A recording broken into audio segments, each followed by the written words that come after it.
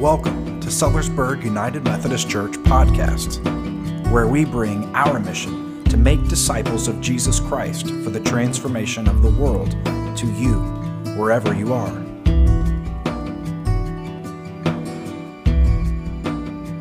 Lent, we are moving on in the season of Lent. We are learning to live inside out. And this Lenten journey with Jesus, it is leading us to the cross, to the death of self and sin. And so we started this journey out fasting alongside of Jesus in the wilderness, but the fast that we choose is that of God, to nurture righteousness in our hearts. This word, righteousness, it's the word for justice. It's the word for piety. It's the same word, this Greek word, what is right, the act of doing what is in agreement with God's standards, the state of being in proper relationship with God. That's this word. That's what we're after.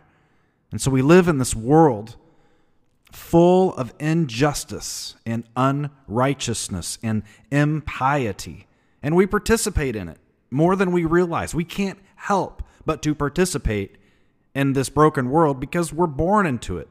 All we've ever known is a world of injustice and brokenness.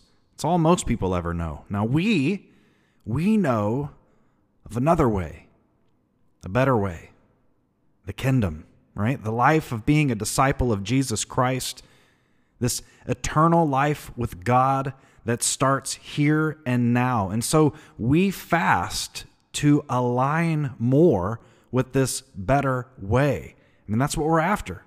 We are walking the path of a better way by the leading of the Holy Spirit. Now, we fall down a lot on this better way, but we follow the one who does not fall down.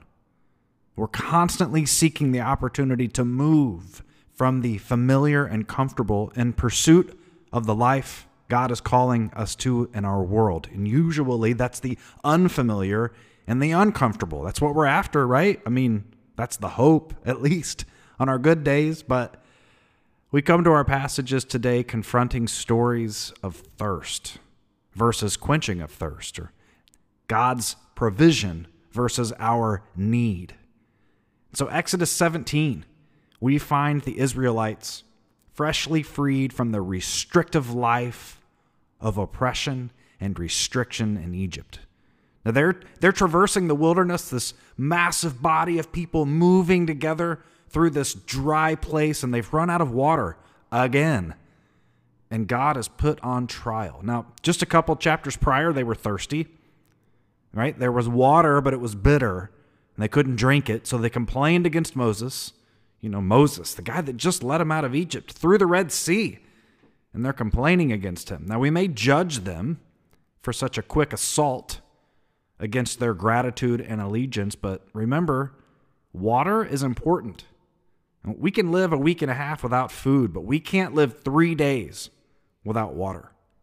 So all these people, they're wandering in the wilderness, a huge body of people with no water. Their parents, grandparents, spouses, siblings, they're thirsty, they're vulnerable, they're scared. I mean, they're thinking, does Moses even have a plan?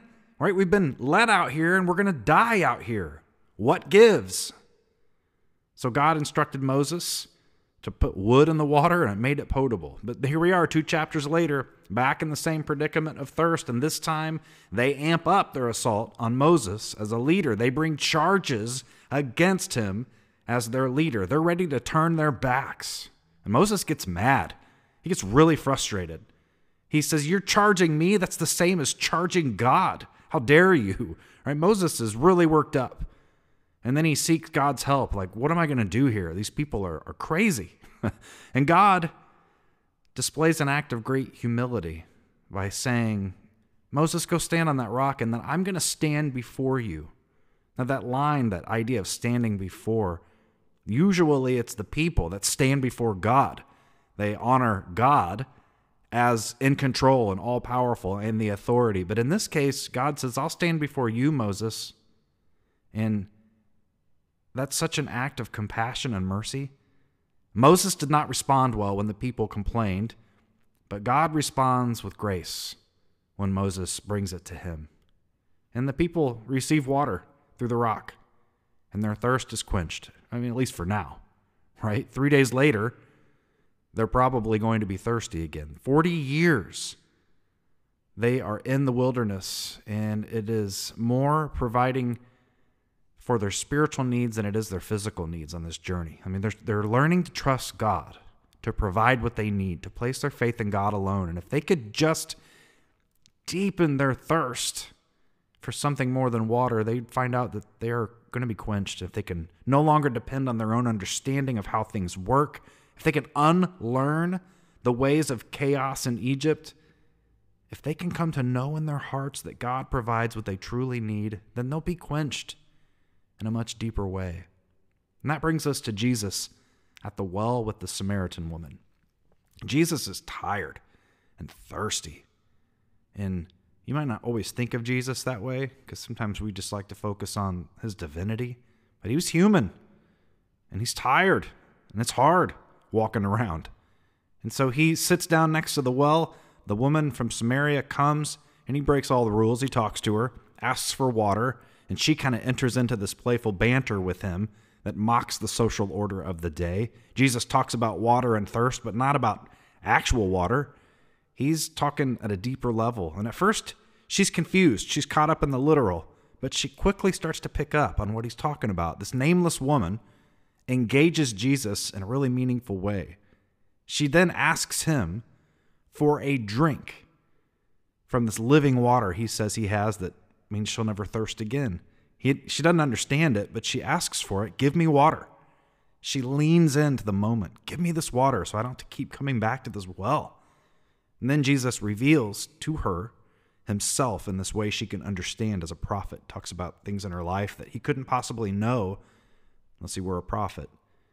So she immediately switches gears and she stops seeking water, literal water, and she starts focusing on how to properly be in relationship with God. She focuses on righteousness, on justice, right? On piety. How do I worship God? Do I do it here on this mountain, or do I listen to you Jews and I go to Jerusalem?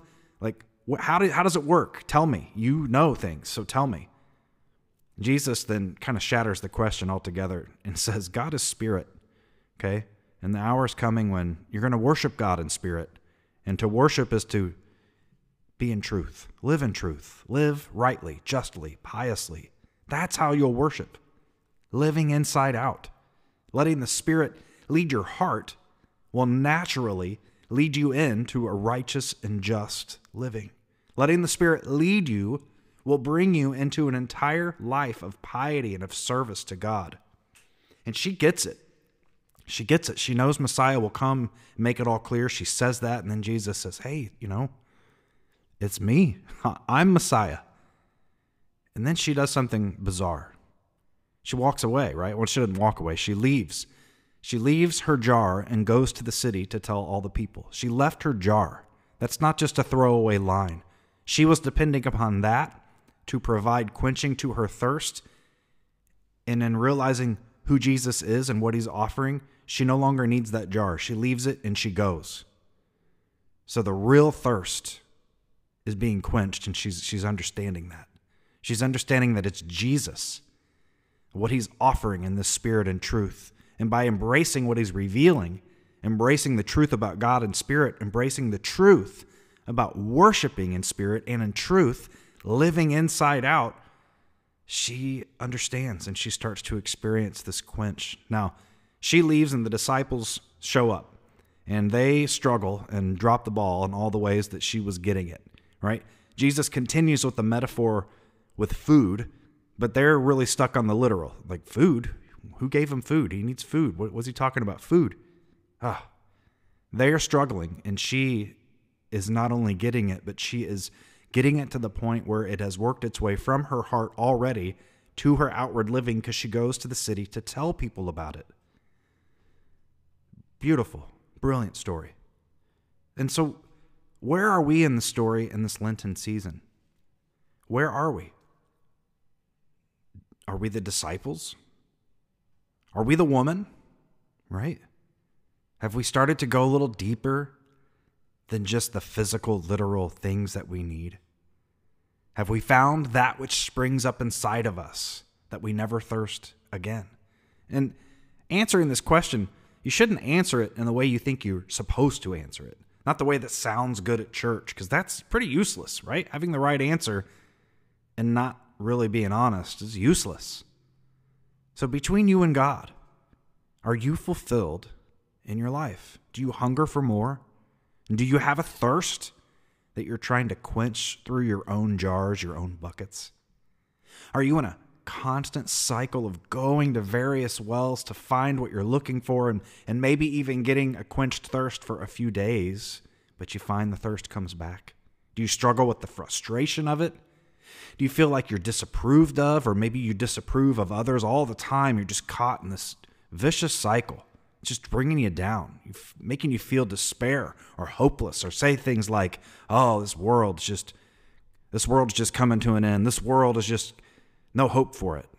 I hear that stuff. That's not the kinds of things that are said by people who've had their thirst quenched. Do you feel the desire to just get up and walk away from things in your life? Like you're just done, right? Because we talked about last week being invited to go or invited to come to something new, but that's different than walking away.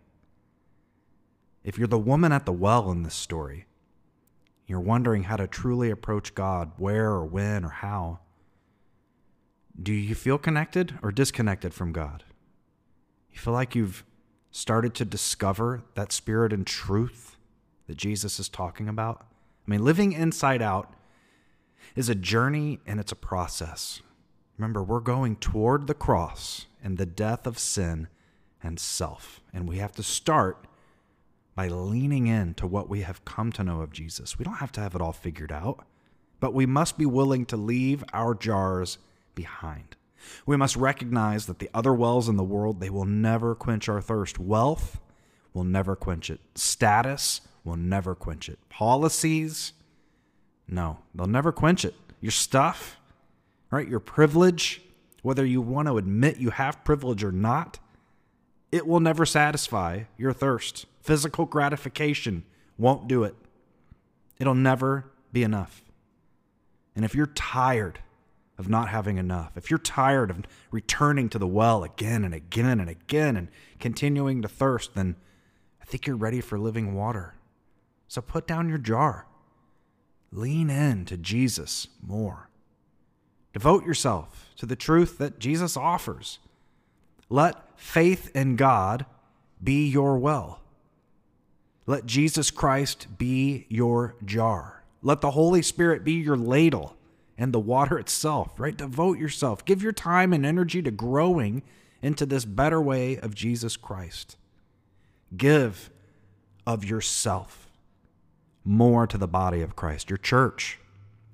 Invest energy discerning what that means for you. How can you serve and be more involved? Trust that Jesus Christ, through the Holy Spirit, will quench your deepest thirst. Spend time in prayer focusing on how to live inside out, how to turn your heart more toward Jesus Christ, how to trust in God to provide you with all you need so that we can become the people who extend this living water to everyone else. With grace and compassion and humility, not like Moses getting mad when they don't get it, but continuing to offer grace and humility as God has done for us again and again and again. When we become a people living inside out, we become truth bearers. We not only worship in truth, but we live in truth, we witness in truth, because we want people to believe what it is we've come to know, just like that woman, that they may see in us a people who are quenched. Amen.